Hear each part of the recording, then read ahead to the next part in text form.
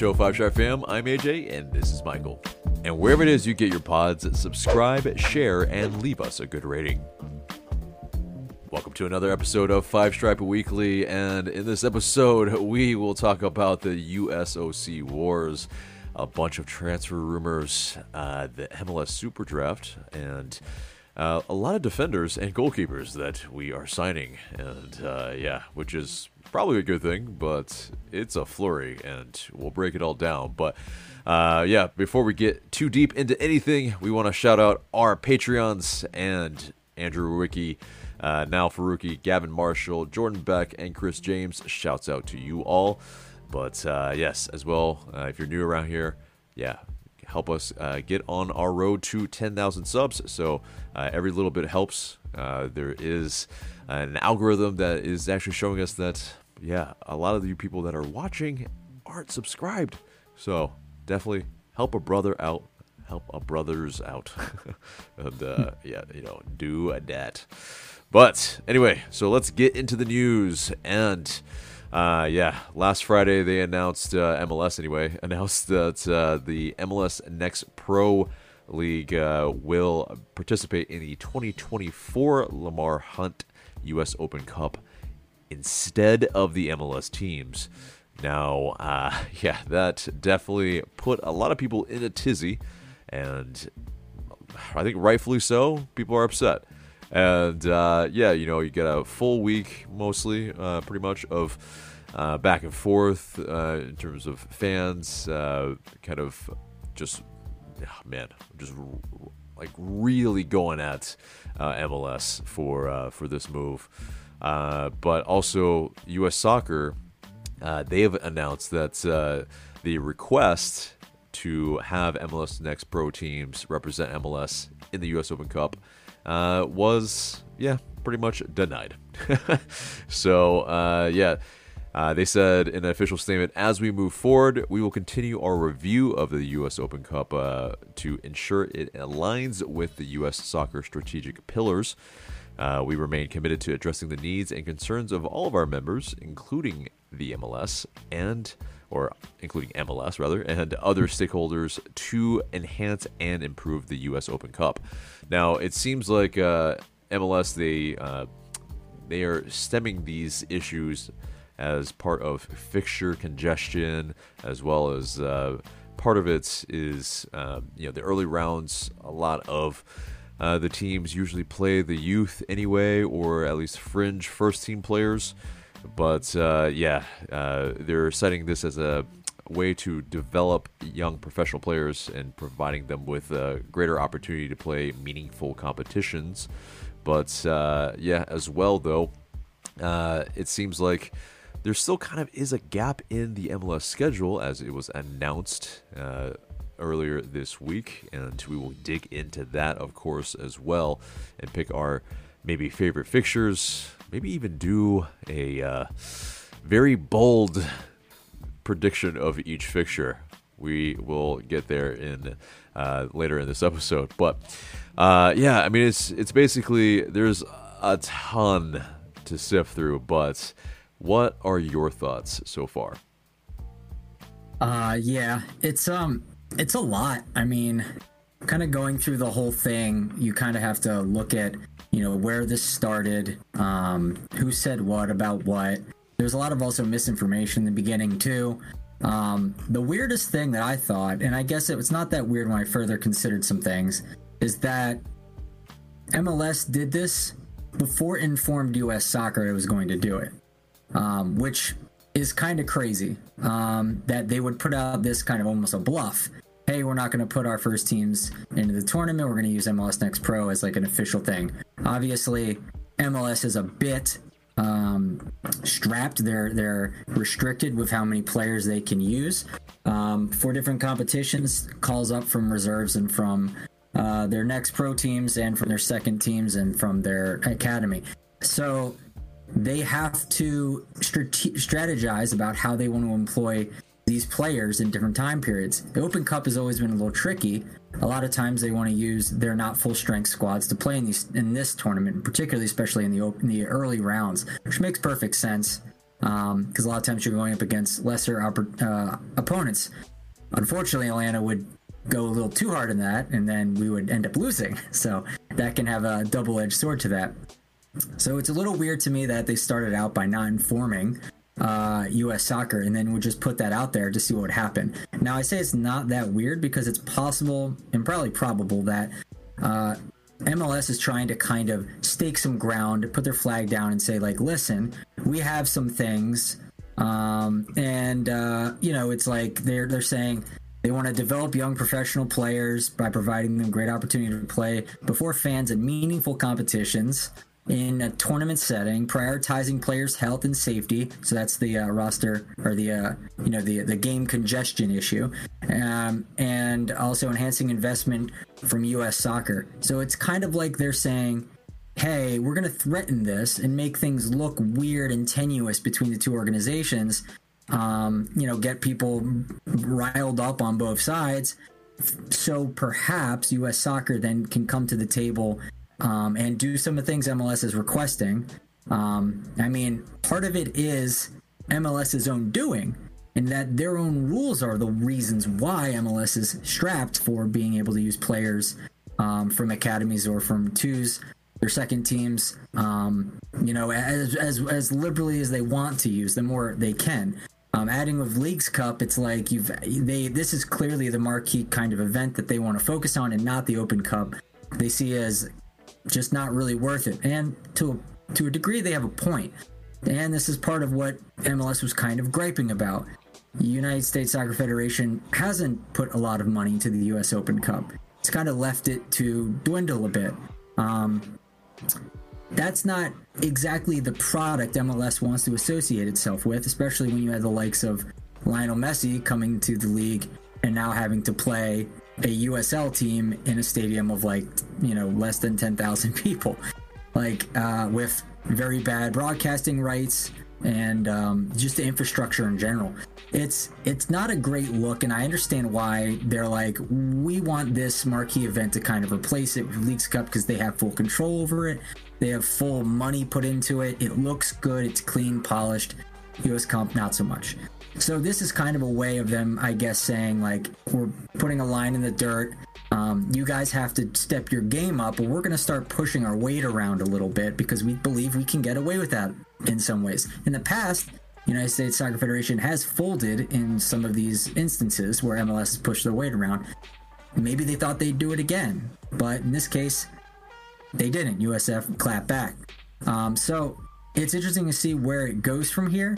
Like AJ said, they left open space, MLS, in their scheduling, foreseeably to use for the Open Cup. So it's not as if that door is shut. They're going to be, at least in some way, fielding something from the first team, and that because they were denied, and by USSF laws, they have to field a team for the competition, for it to be like a FIFA regulated thing. So there's a lot more to get into with it as well. There's a lot of hot takes and things being thrown around about what's the legality of this and that, and what does this mean for United States soccer as a whole? There was the guys on ESPN FC were saying this is like a death knell. This is like a killing blow for the Open Cup if MLS did not put in their first teams. And to a point, that is true. This is a historic cup that has been running, one of the most longest running, continental championship type of domestic cups of all time in the world. And for MLS to kind of poo-poo it like that, it seemed to some very disrespectful. And you can see why.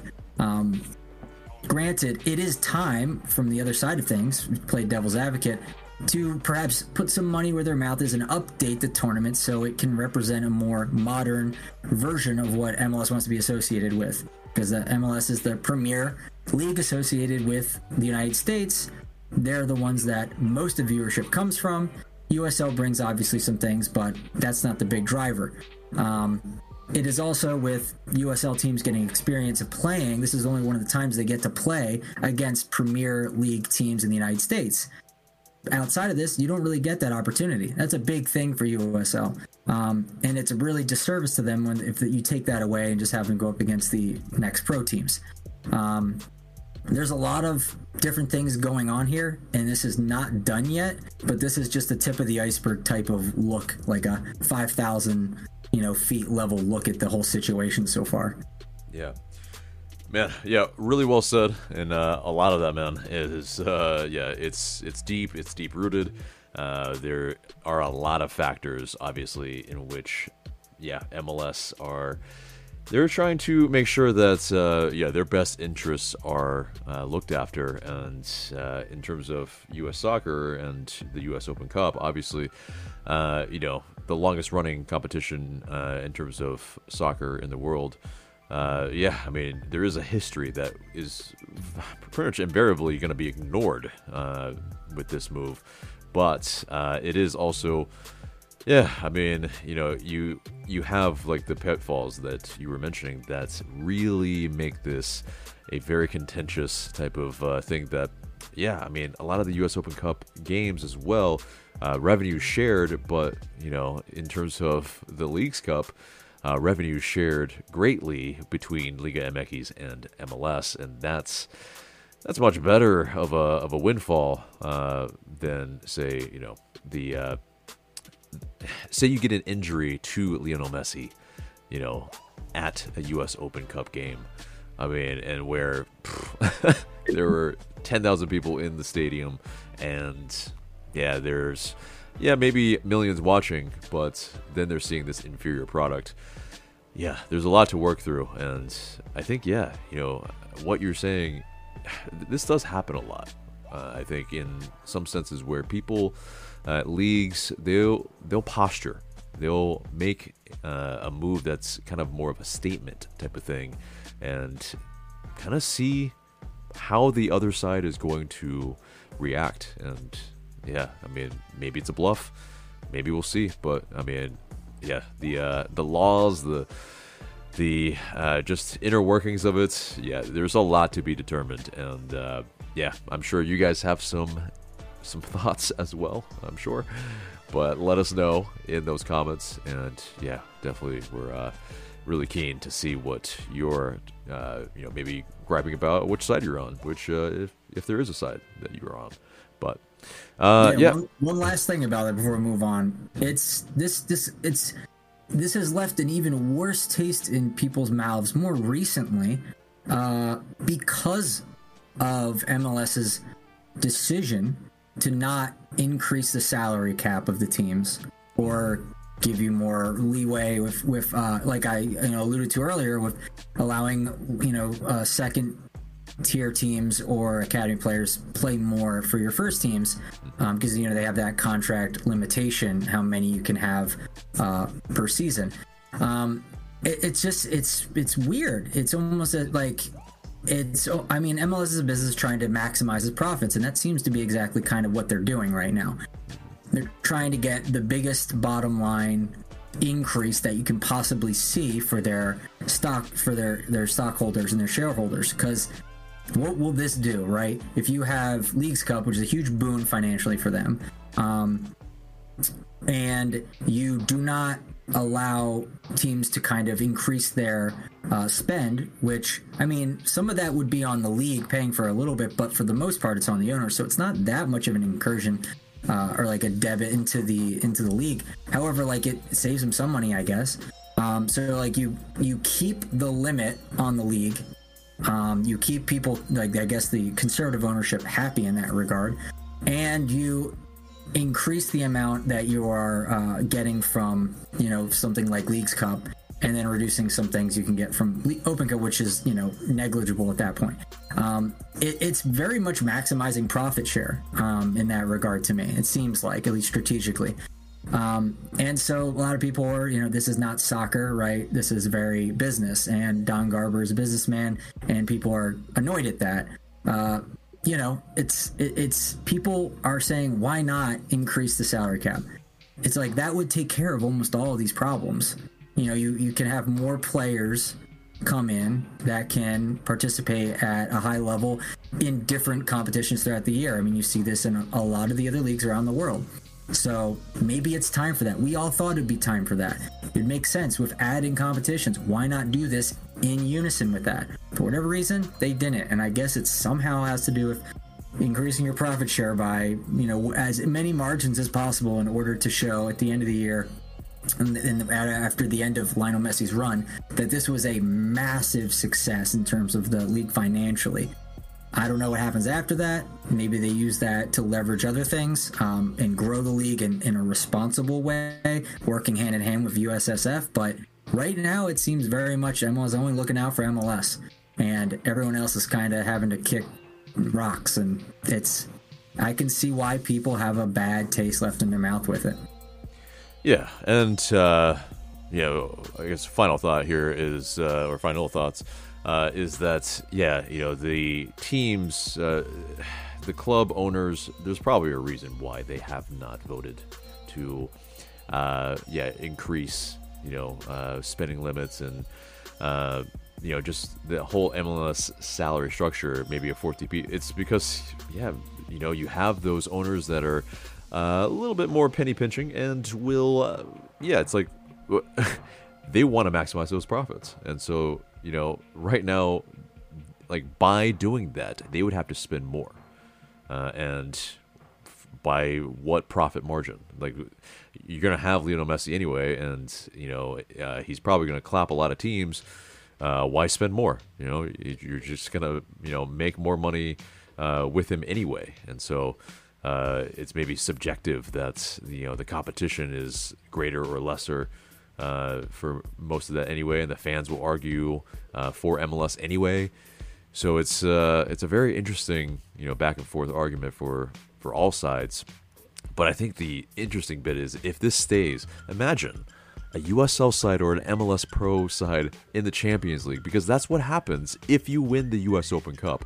And you're just going to have this way inferior side that, you have some minnows in the Champions League already anyway, and some of the other leagues. But, I mean, this is a level that is way below that will be a really crazy outlier in the Champions League. But either way, we'll see what will happen. But let's move on swiftly.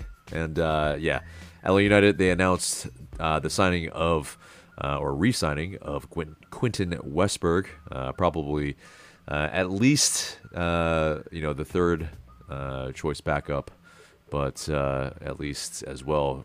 You never know what Brad Guzan might do. We still don't know, so he might be the secondary keeper as well. Who knows? So it seems like so far that Brad Guzan, all accounts maybe could return. So they're really at least accounting for that, but definitely with some of the other moves we will see. But moving on from that, Arthur Blank, he wanted Mercedes-Benz Stadium to be the home ground of the U.S. national team. He said, quote, "We've earned it and Atlanta has earned it. But of course, we are a turf stadium, and yes, U.S. soccer will and want to play on grass.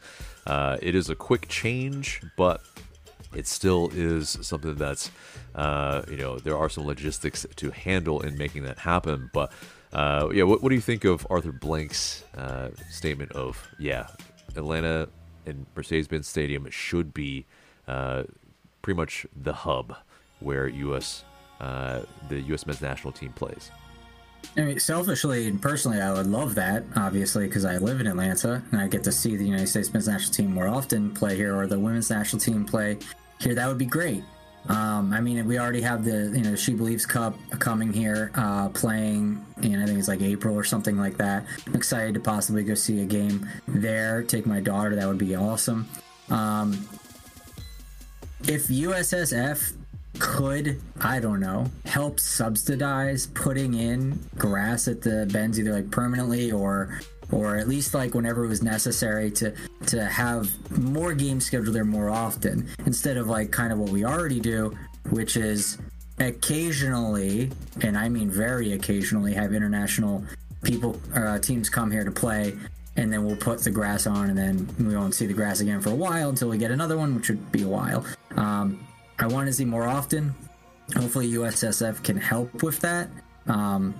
I feel like all the investment is going to Atlanta already with, the training center, the headquarters. Why not also have the premier stadium in the area also be outfitted in such a way, or at least prepared, to be able to host regularly high-level international competitions, so this really starts to look like the hub of American soccer. I don't see why that wouldn't be on page one of everyone's book when it comes to this, but I don't know. I mean, the NFL and the other reasons why turf exists. I mean, NFL not so much in itself saying we need turf on there, but it's a lot of the other voices in the room keeping turf on this stadium's ground is going to be a bit of an issue, a bit of a hurdle to get over, if ever.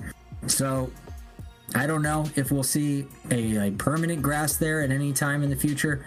It's expensive, very expensive, and I don't know if USSF wants to help fund that, but at least for temporary and more frequently, I think that's a no-brainer and absolutely should happen, and I think we'll see it too. Yeah. And I think, Arthur Blank's a smart man. He probably would figure out some creative way to make that happen, too. Maybe if he pays for it, up front, and then maybe gets some sort of points type of thing on the back end, maybe where, profits from, the actual people in there, in the stadium, going to the stadium, viewership, all that. That might be kind of the way to be able to, subsidize on the back end. But either way, it would be incredible. And it's almost a no-brainer to some degree that, if the, the U.S. men's national team and U.S. soccer is going to train in Fayetteville, well, it's only makes sense for them to also play in the best stadium in the South. Let's just be real. Come on. But anyway, so let's move on from that into some of the roster moves. And yes, LA United, we may be on the verge of adding some experienced center backs, one of them being in the re-entry draft, Derek Sean Williams. He's a center back that previously played for DC United. And yes, also a former product of the Aston Villa Academy. And signed as a youngster from the local side, Tramore AFC. Also in England, he played for, of course, Villa, Blackburn, and Bristol City. He's an Irish international, but according to Doug Roberson, he will not occupy an international spot. And LA United, they have 7 days to make an offer from which they drafted him, which was on Thursday. His previous contract was about $871,000 for the year, which is pretty high. That's TAM territory. But we probably won't offer him that much. But 30-year-old guy who's left-footed center back. Could be depth for maybe behind Luis Abram or competition, maybe to usurp him if he does play better. But what do you think of Williams and this draft pick? I think it's fine. I mean, the way I kind of frame this to help me understand it is that this is kind of a Purata replacement. So if you think about what Purata gave us in terms of output, I think you'd probably see similar levels from this guy. That's the way I kind of clock him. I haven't done a deep dive onto the guy. I mean, this guy's played at DC and LA Galaxy, two teams I think are not good and fun to watch, so I haven't been looking at them a lot. So, I mean, that's a little worrying that he comes from such poor teams. Realistically, in terms of, their defensive capabilities have not been very good over the last couple years. So, that's a little worrying. He did play, I remember he was one game with Villa in the Premier League, and interestingly enough, that he was actually teammates with Brad Guzan when he was there. I think in the 2011-12 type time period. So, fun little fact that they used to be teammates. This guy's a depth piece, like AJ said. I think that's pretty much where the story starts and stops. I don't think any leads are really being buried here with this story. Yeah, I mean, it seems like a guy who can put in a good tackle. Another left-footed center back with experience. Within the group that of center backs that we have, which is low right now. We've only got Louis Abram and Noah Cobb as guys who are actually signed on. So I think with the uncertainty with Miles Robinson, maybe that ship has sailed as well. We don't know. I mean, Miles Robinson posted an Instagram post with 3 photos with the caption "Soul Searching." So I think he's still trying to make a decision here, and maybe waiting until January to see if there are some offers from abroad possibly as well. Because I feel like also if FC Cincy went well, he maybe would have signed. So, you never know. I think he's probably trying to weigh his options. But and it better not be like 800 that we signed this guy Derek for. That's just way too high. That's way too high. Exactly. It's I think with his age as well, and it'll depend. I think at most it'll be a 2-year deal because I don't see us sinking too much money into a player like this, but you never know. But moving on from that, some transfer rumors as well from earlier this week. According to Tom Bogert of The Athletic, LA United, they've identified a couple of players in MLS free agent Jonathan Mensah, who previously had also won an MLS Cup with Columbus Crew in 2020. He also previously played for San Jose Earthquakes, but also as well Ligue 2 side Bordeaux, the Norwegian international Stian Gregersen. 2 potential key signings, but as well, I mean, it's today, Friday, a rumor came out that Stian Gregersen, there was a bid for $2 million from Atlanta United. That was according to Stian Wall, and I mean, seems like at least this guy Gregersen, I believe he was 6'4", 6'5", 6'4". And right-footed center back, and definitely a guy that's the Ligue 2 side, or just the league, obviously has bore some fruit for us. Obviously with Muyumba, with Sean da Silva, it's looked kind of good in terms of maybe the translation to our league. So these 2 players, what do you think? Good moves, or potential banana peels? What do you think? I don't really think potential banana peel. I think like Mensah's a pretty proven commodity in the league. He's a solid player. I don't think you can really go wrong with him. You're not getting a world beater out of the guy or anything like that, but he's perfectly fine. I think he's absolutely serviceable, maybe a little bit better than that. Now, Stian is interesting. I think this guy, I mean, his height is obviously good. We could use some height on the team. That's good. He comes from Ligue 2, so we've been plumbing that well for a little while, and it's been coming up nothing but gold for us, so that's really good. I'm really excited about that if we end up getting this guy. The amount of money in terms of the accounting is a little bit of a concern. I think $2 million, that puts him pretty high. Hopefully this is not someone who could or perhaps command a DP spot for us, and then it becomes an accounting DP who can go down to a TAM level for next year or something like that. Similar to what we had with Sabo Labjanice, but more actually accurately like Alan Franco, because he's defender to defender. It would be having that guy come in on a DP contract and then be bought down. I mean, it's good business, right, to do that, because you get a mid-level player to come in for what would unfortunately get them into the DP level, but you were able to buy them down the next season, and then they can play under that level, and still you get a mid-level decent good player out of that. Whereas if you get like a straight DP where it's a full high-level player, and that's obviously the salary hit that way. I think that this, you have to then have that slot occupied this season, and foreseeably you have it open next season. What does that tell me about the strategy Atlanta United is using? Is that they may be not necessarily looking for, if this is indeed the case, the assumption is true that he could be like an accounting DP like Alan Franco was. If that assumption holds true, then it's possible that Atlanta United is not necessarily looking to win championships in 2024.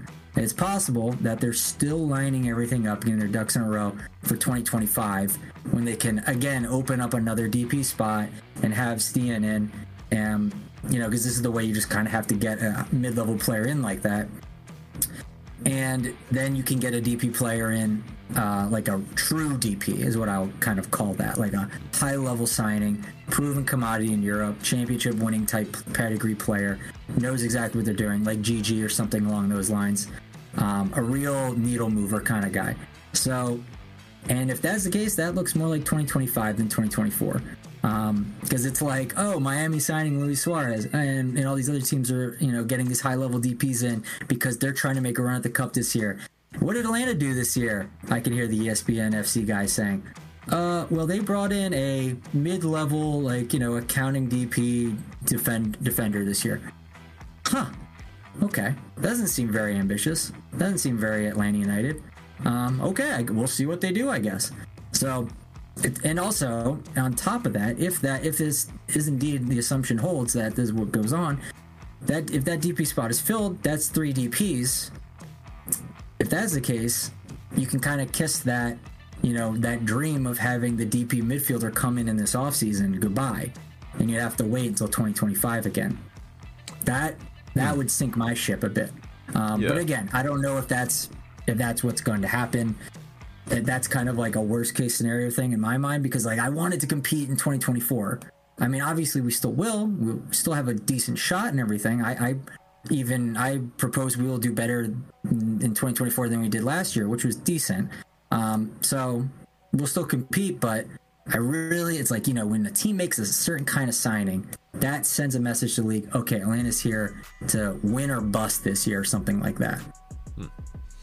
And I see what your point is for sure. I mean, he's not a world beater by any means. Yeah, bring me back down to earth, AJ. But I mean, I think the type of player he is. I mean, he has got, I think, some attributes that will help us. Definitely try to win. And so, he's, for a big guy, he does have decent speed, good on the ball. He's got the experience of being in a top league as well, to only 2 years removed from Ligue 1. And it's one of these where maybe that kind of new challenge for this Norwegian international, it could be a really good thing for him, kind of in his prime, where he brings those oodles of experience and can help us kind of at least steer it to a little bit more steady of a ship. Because, I mean, as well, yes, Miles Robinson, really great for us, but never played in Europe, and, as well, never played in a top league. However much you want to say maybe that Ligue 1 is maybe a Farmers League at times or whatever, only one team wins the league, yada yada yada. But I mean, this is the type of player that as well, if he's a DP, I think can be bought down in the same year. So it doesn't necessarily make it where it's a foregone conclusion that we're not going to get another DP. I think we were stockpiling GAM this offseason already, which we'll get to. But, I mean, I think that's with an eye on, this type of move where, okay, you bring somebody in kind of where initially they might be designated at that, but then you can buy them down. But hopefully, that's a half a season in at least at that point. Could be, or it could be where, it's done in the same off season. It's, Alan Franco, it was pretty immediate when he was bought down. Kind of early on in the season when we decided that we needed to get another player, to bring in as a DP, that being Luis Araujo.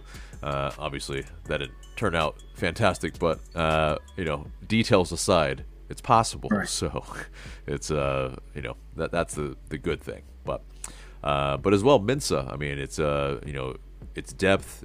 Maybe we can get him on kind of a minimum veteran depth kind of cost. We don't know, but I mean, he's 33. It's possible. So, an interesting fact about Stian too is that he would, like, the 2 million number they're throwing around was around the same amount that we were talking about of LGP when he came to the team. So maybe that's the kind of level of player we might be getting with Stian. Yeah. Well, I think Gregerson definitely has played at a higher level than LGP, and doesn't equate that one is a better player than the other, but it definitely. But like that's your minimum, like you should be like expecting a very good player. If you consider LGP a very good player, I think he was great for us. Not in terms of behavior or anything like that, but like it's looking at. If you thought this guy was at this level, like that's kind of your floor, your entry floor for what you can expect for this guy. If you want to consider numbers to be any kind of accurate measure or metric for, predicting someone's abilities on the field. But if you don't, then that's fine too. Right. It did. But moving on from that, LA United they picked up Garrison Tubbs. From Wake Forest, picked up and then dropped. Yeah, and they, gave a post and everything. He's a homegrown player.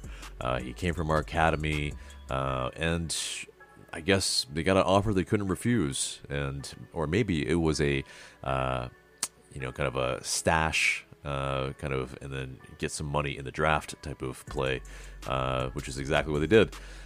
Pretty much on draft day, on the MLS Super Draft Day. They traded Tubbs to DC United for approximately $125,000 in GAM and an extra $150,000 in GAM in add-ons. So, it's definitely threw some people into a little bit of a, like, what? Like, why would we just do that? But I think it's kind of clear that, maybe this move is with an eye on being kind of a win now move, and getting GAM from a player that these are kind of roster inefficiencies where you can pick up a player for free pretty much, and then you flip him for a bunch of GAM that you can then use to bring in and buy down players like Gregerson. So I don't hate it. Tubbs, we barely knew you, but I mean, but what are your thoughts on he might this? be back, because he's from the, he's a homegrown type of player, so like he could be back and that could help us out. But there was also some posts that Tubbs liked on Twitter where people were saying like he was surprised by this, that he didn't see us coming. He thought, on Atlanta United, and like some people were saying, well, if you were told ahead of time that this was going to happen, kind of thing, like, be given the offer and then shipped off immediately, it's like, okay, that's one thing, kind of, that's just business, we understand. But it seems like he was kind of blindsided, so that can be a little shocking to a young kid going into the professional world like this. But it is what it is. It is, at the end of the day, it is business. But you'd like at least some kind of notice. But that is not always possible. Business deals are business deals, and the secrecy and the keeping things on a need to know basis are kind of the something that happens in those situations. So it is what it is. He seems like what I've heard, he's a very good prospect. So whoever's going to get him, DC is going to probably enjoy his time there. Hopefully he develops into someone really good. It seems like he has a high ceiling, so it's exciting to hear with someone coming out from our neck of the woods. So I'm excited to see how he develops. Right, and it could be that where basically him in college, he had some of the best defensive stats in the league, and now they're getting somebody that's probably would have been drafted pretty high, and so that's almost exactly probably why we made sure that we grabbed him, because, yes, in the draft, there was a move right before the draft. We sold the rights to Miguel Berry to the LA Galaxy for the 33rd pick in the 2024 MLS Super Draft. But we had 4 draft picks, and then we also sold off draft picks number 33 and 72 right promptly after that during the draft to Chicago for $50,000 in GAM. But we did make a couple of or 3 selections, so it did kind of bore out to be a lot of goalkeepers and defenders. But Jaden Hibbert from the University of Connecticut, he was our first round pick at number 19. We also picked up midfielder Javier Armas from Oregon State University with the 48th pick. Goalkeeper Casper Moles from the University of Kentucky. Basically, the defenders are more so kind of with Atlanta United 2, rather. So I misspoke there. Apologies. But Hibbert, 19, goalkeeper. Started all 14 games for the Huskies in 2023. A player that's is definitely a player that is for the future, I would say. Probably not a immediate starter right out of the gates. Armas, midfielder, he played 5 years with the Beavers. Not a glimmering stat line with 6 goals and 10 assists in his time there, but maybe there is some potential there with him. And then Casper Moles, kind of a guy that's maybe was a little surprising. I think that he fell all the way down to kind of here in the 77th pick, but he's a guy that's I think some teams probably were pretty high on, but maybe didn't want to take that chance. But he definitely as a freshman earned the NCAA D1 All-American First Team honors, and along with the Sun Belt Conference Goalkeeper of the Year accolades. So, a couple of guys that's, might kind of replace the, just the Justin Garces and, Vincent Reyes that, we weren't really able to maybe bring them into the first team, but, we needed to kind of replenish the coffers here. So, I think from that standpoint, goalkeepers in America usually are pretty good.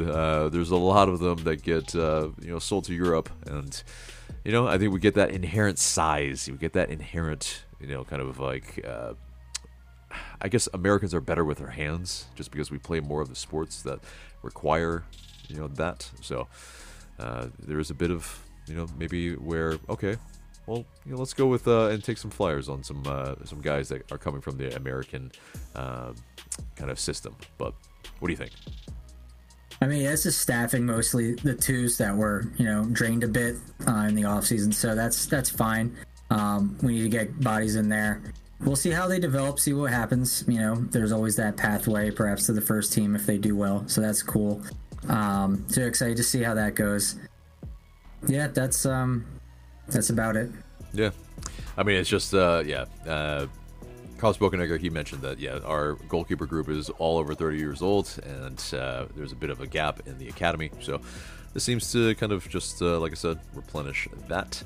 Now, moving on to Atlanta United 2, before we get into the MLS schedule that was released. Basically, there was a transfer rumor that's Atletico de San Luis. They are close in bringing in Jonathan Vilal, a Mexican-American player. And probably in terms of Mexican soccer, one of the jewels that Mexico are looking to maybe cultivate. But so that might happen. Vilal, pretty much, a good player for Atlanta United too. But I think when you can get to a more professional team in that sense, not a development team, you probably would take that move. So, and that rumor was according to Kerry Ruiz. But Yeah, Atlanta 2 also made a flurry of moves, some signings, goalkeeper John Berner and midfielders Noble Okello and Jacob Williams, as well as Daniel Russo, Haya, and as well as Matthew Edwards, a couple of defenders. That basically kind of fill out the roster a little bit. But yeah, look like to be some pretty experienced guys that, if we did play them in the U.S. Open Cup, okay, you have some players that are hosses. So, but any thoughts on Atlanta United 2 moves? So with the Vilal thing, for me, I'm glad he went to that. Some people are saying, oh, why didn't he get picked up when, the likes of Luke Brennan and Centeno and some other ones got picked up in the offseason? It's like, well, apparently those other ones were rated, or we just didn't have the spot necessary for Vilal. I believe, was he a center attacking mid or something like that? That's typically a spot in MLS that we put very, very high level players at. And no offense to him, but I don't think that spot's going to be coming open anytime soon. I don't think he's going to be getting a lot of minutes if he were to join a team like ours, to be in a position like that. So I think it's a much smarter move to go elsewhere, somewhere where he can actually get playing time and things like that. So I think it's a smarter move. It's just a little bit easier for players like Brennan and players that Firmino, Firmino, that don't necessarily occupy those talisman spots that we invest a ridiculous amount of money in. Right. And kind of the correlation between the two of the MLS Super Draft and also Atlanta United 2 as well. The likes of a Centeno who came from the draft. It's just there's not the level isn't the greatest, and so it's you have some standout players that or maybe be able to make some waves as some depth and maybe greater in our squad on the first team, but they have a bit of ways. It's a gap for sure in terms of the level of play. So I think it's something that Vilal, it sucks, but I don't think there's been a ton of players that we've let go that we were like, oh, okay, yeah, we should have kept him because he would have helped us from Atlanta United 2. So, but okay, well, let's get into that schedule then. So MLS released it. Atlanta United, we will be playing for our first match of the season, the MLS Cup winners at their home. And that's fun. It will be it will kick off on Saturday, February 24th, but which is fairly early now. I guess we're only 2 months away, so it's a little bit closer now. I know it's been a long month, but we now have some waves into the next season, and I think there will be some really spicy affairs early on as well, as we at home will not only have the Revolution but also Orlando City early. We'll also play Philly pretty early and FC Cincy. A good majority of our home games kind of come in bunches early on in the season, and then we have some stretches where we're on the road for a bit of time, and there's a stretch in June to the end of July where we have 5 games on the road and only 1 home game. That's gonna be kind of tough, but but also some tasty away days that are new, in, of course, LA Galaxy and Carson City, not actually LA, of course, and also RSL for Utah, and as well St. Louis City. That will be a new one. That's we will finally play the new boys. So definitely a lot of fun ones. Also Houston as well. Maybe a hot away day, as it will be in June. But yeah, any one of those that are really striking out as a I need to make that one. Not really. I was kind of hoping for a San Jose away day because I have some people in the San Francisco area, and that's not too far away. But for the most part, travel for me is a little difficult. Just getting away from, because I have 2 young kids. It's a little hard to do long distance travel, so not going to doing too much of that. I could maybe make an excuse if it was San Jose, but unfortunately that's not in the cards this season. But I am sure it'll be exciting for the people who do go to some of the away games over on the West Coast and elsewhere. Yeah, I think the one that maybe is interesting for me probably is St. Louis City. It's it's a new team, kind of a new stadium as well. Get a little bit of experience in the Midwest, but yeah, and possibly LA Galaxy. I'm not really too enamored with. Maybe I think it would be where knowing we probably could clap them, so that would be good. That would be good, but. Yeah, the home opener being New England Revolution, the decision day essentially being at Orlando City, that will be spicy. So, yeah. They definitely did that on purpose, but and then yeah, I mean, of course, Inter Miami. When do we play them? That will be interesting as well. But. Yeah, September 18th and May 29th. Those will be, I'm sure, very well-watched affairs as well. But, yeah, I mean, just looking at, the schedule really quickly, kind of just going through, we'll just call out and see. I don't know if you can keep track while we call it out, what our wins, losses, and draws maybe will be. We can count how many points we can actually get from a really way too early prediction of what this schedule will look like. But yes, Columbus Crew away, win, loss, or draw. I'm gonna have this as a loss. I didn't get to complain about this earlier, but I've been kind of vocal about this in the various communities that this is a real screw you kind of thing. This is a bus off. I mean, the beginning of the year is when you're kind of, I would imagine, you're most vulnerable. Because we're gonna have a lot of roster turnover, new guys. We're still gonna trying to gain consistency. Obviously, it's the first game. There's no consistency yet. I mean, trying to string together preseason in this. Atlanta United historically has been not very good at that. Hopefully we can, have a good cohesive unit by the time we're playing Columbus. But I mean, even if this was any other team, I'd say okay, maybe we don't know exactly, where the other team is in their preparation either. They might be stumbling as well, but I feel like Columbus is probably the most difficult task to ask away as your first game. I would much rather prefer to play them later on when we've had some time to develop and gain chemistry and bring in the players we want.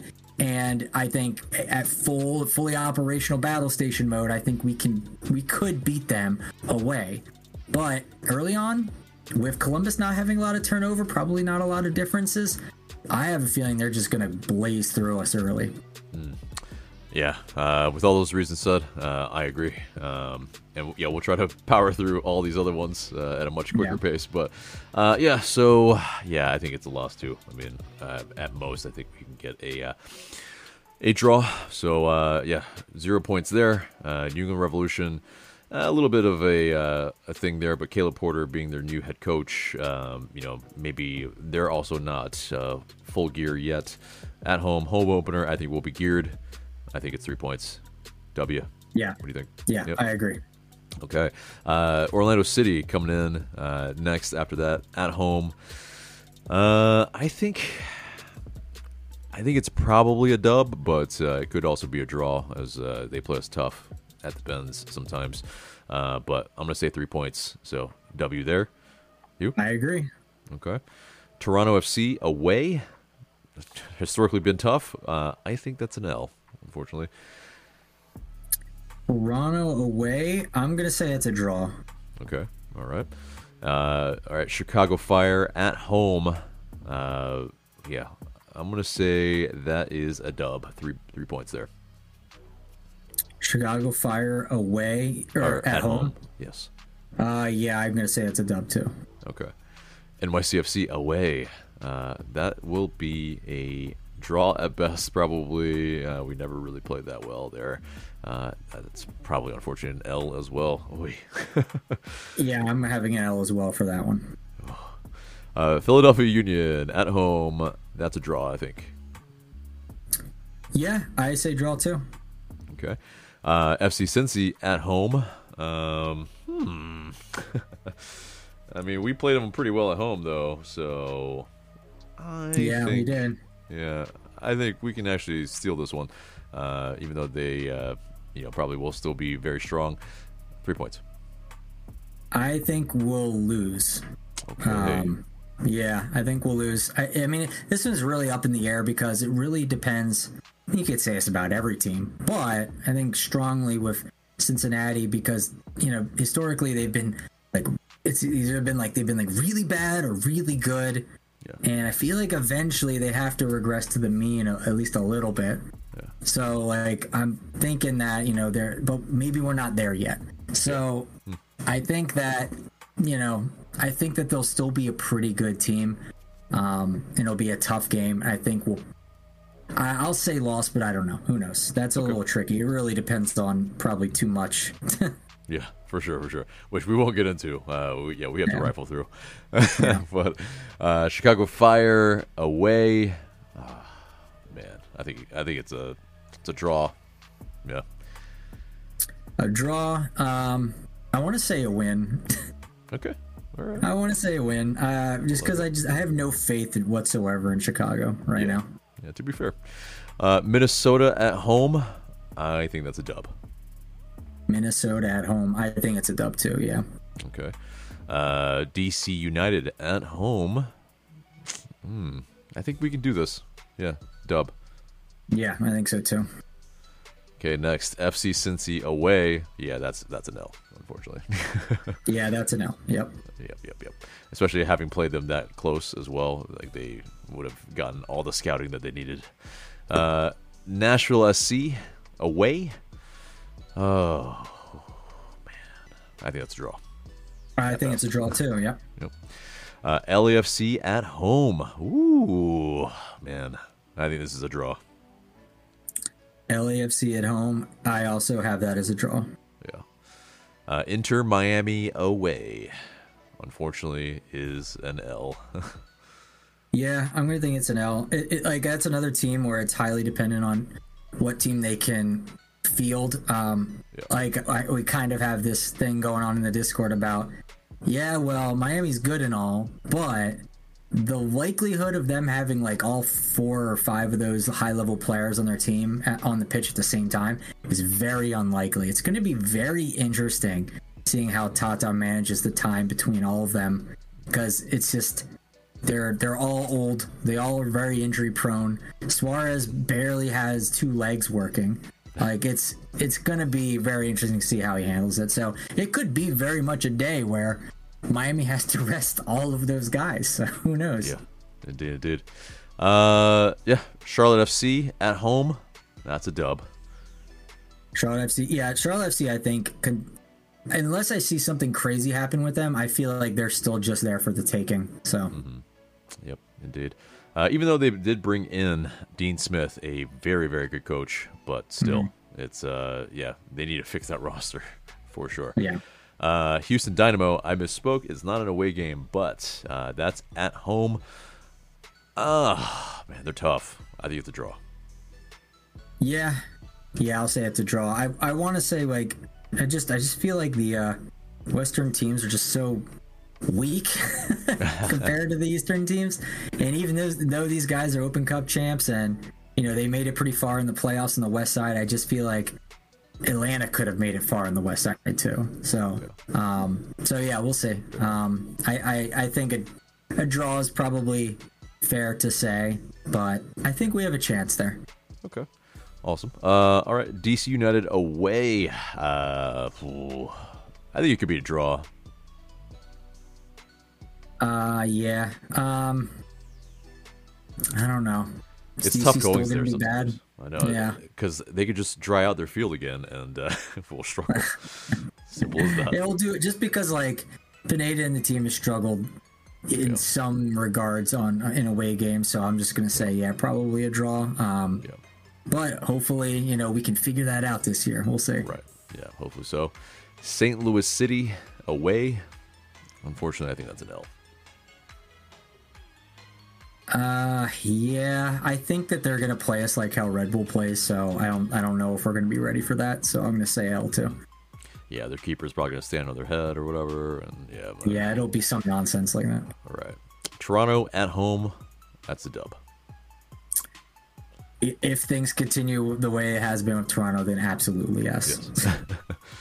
Away, it's a whole different story, but yeah, at home it should be pretty conclusive. Away at New England Revolution.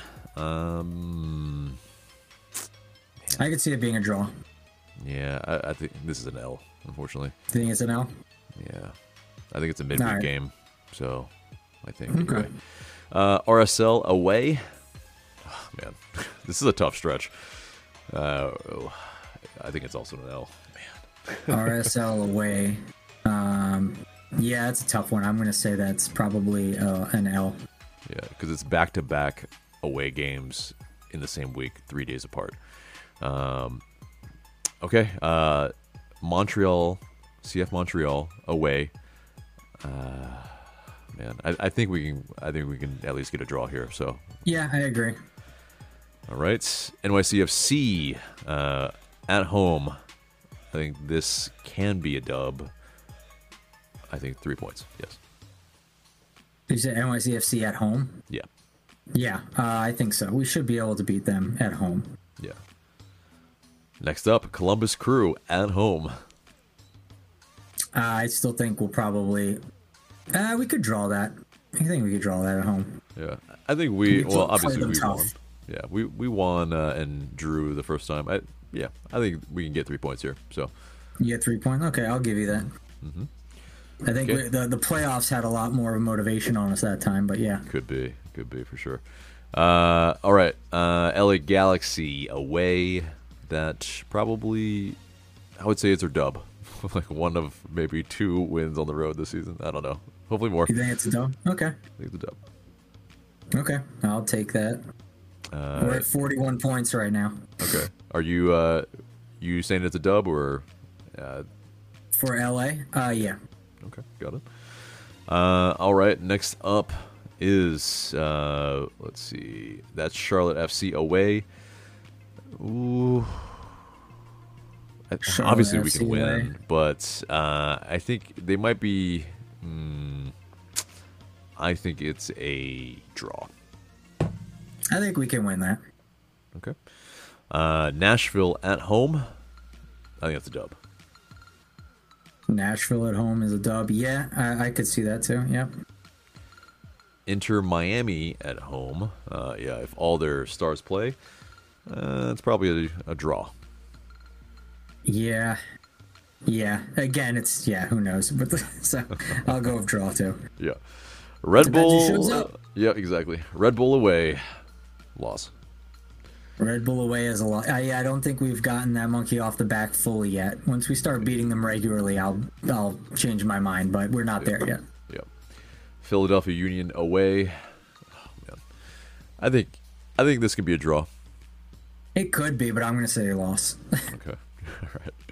All right. I think Philly's still going to be good, and they're still going to be tough as hell to play at their home. Yeah.